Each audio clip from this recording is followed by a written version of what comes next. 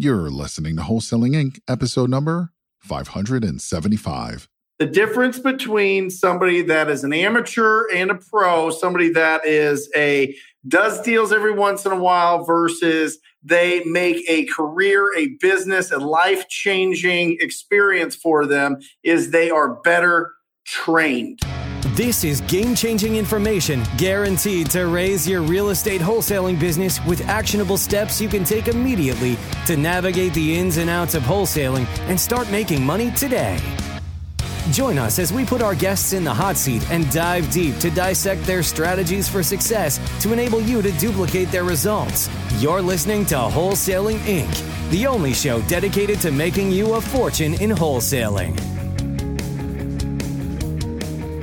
Hey, my beautiful wholesalers, it is Brent Daniels, Mr. TTP, and it starts up here. It all starts with your mindset. That's why I put together this list of 9 differences between professional wholesalers and the amateurs. You need to check this out. See where you can improve. I am telling you, write all of these down and start improving on them today. This is 9 things that I wanted to bring out, and we'll pepper this through. We won't do it all in a row. We'll pepper this through. We'll have fun with it. But number 1 is better trained.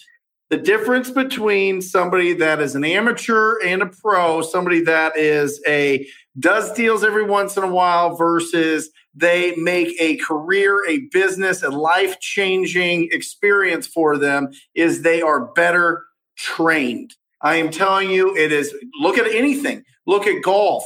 Look at piano, look at coding, video games or whatever it is. The better trained you are, the more you are going to be successful. It's just the absolute fact. And listen, you can absolutely go out there and just watch this, get some training there. You can go and watch things on YouTube, listen to podcasts, all those things. But it's got to be that obsession. You got to be obsessed with practice. You got to be obsessed. It's really interesting. Gary Vaynerchuk always talks about the things that you do from, 8:30 to 11:30 at night are going to change your whole world, right? If you're watching TV or sleeping or whatever else, somebody else is out there doing something they're going to be working on their obsession and they're going to be better trained. That's number 1 out of 9 that we're going to go through. So number 2 thing between the people that are just regular, run of the mill and the superstars, number 2 is they focus on their goals.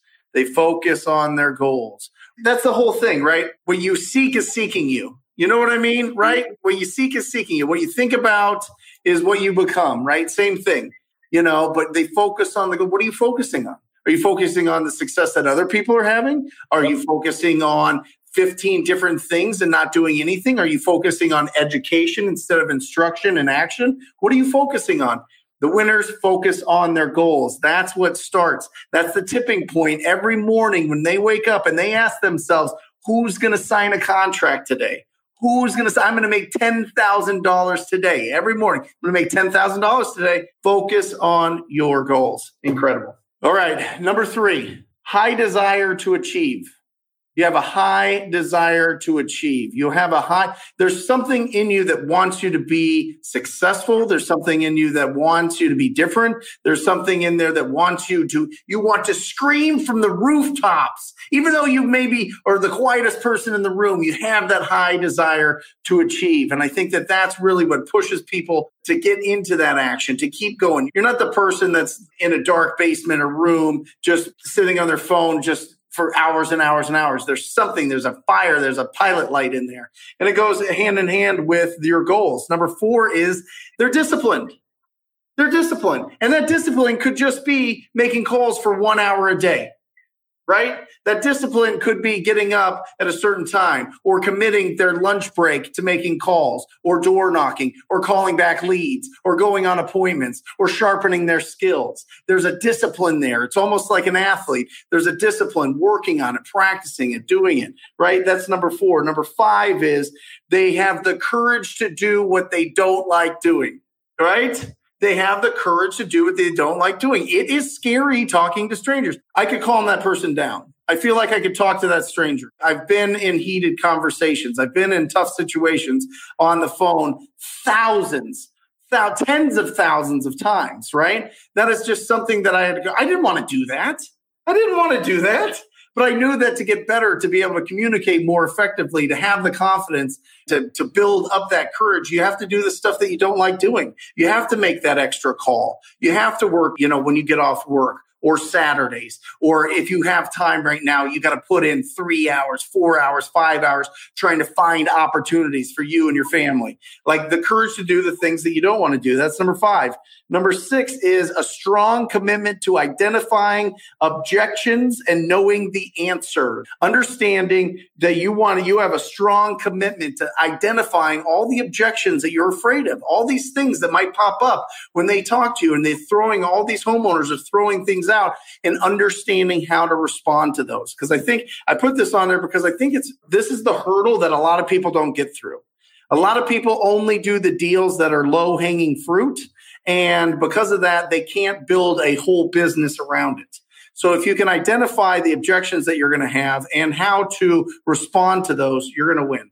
That's number 6. Number 7 is willing to get out of your comfort zone. You know where I see this the most, guys? Honestly, social media.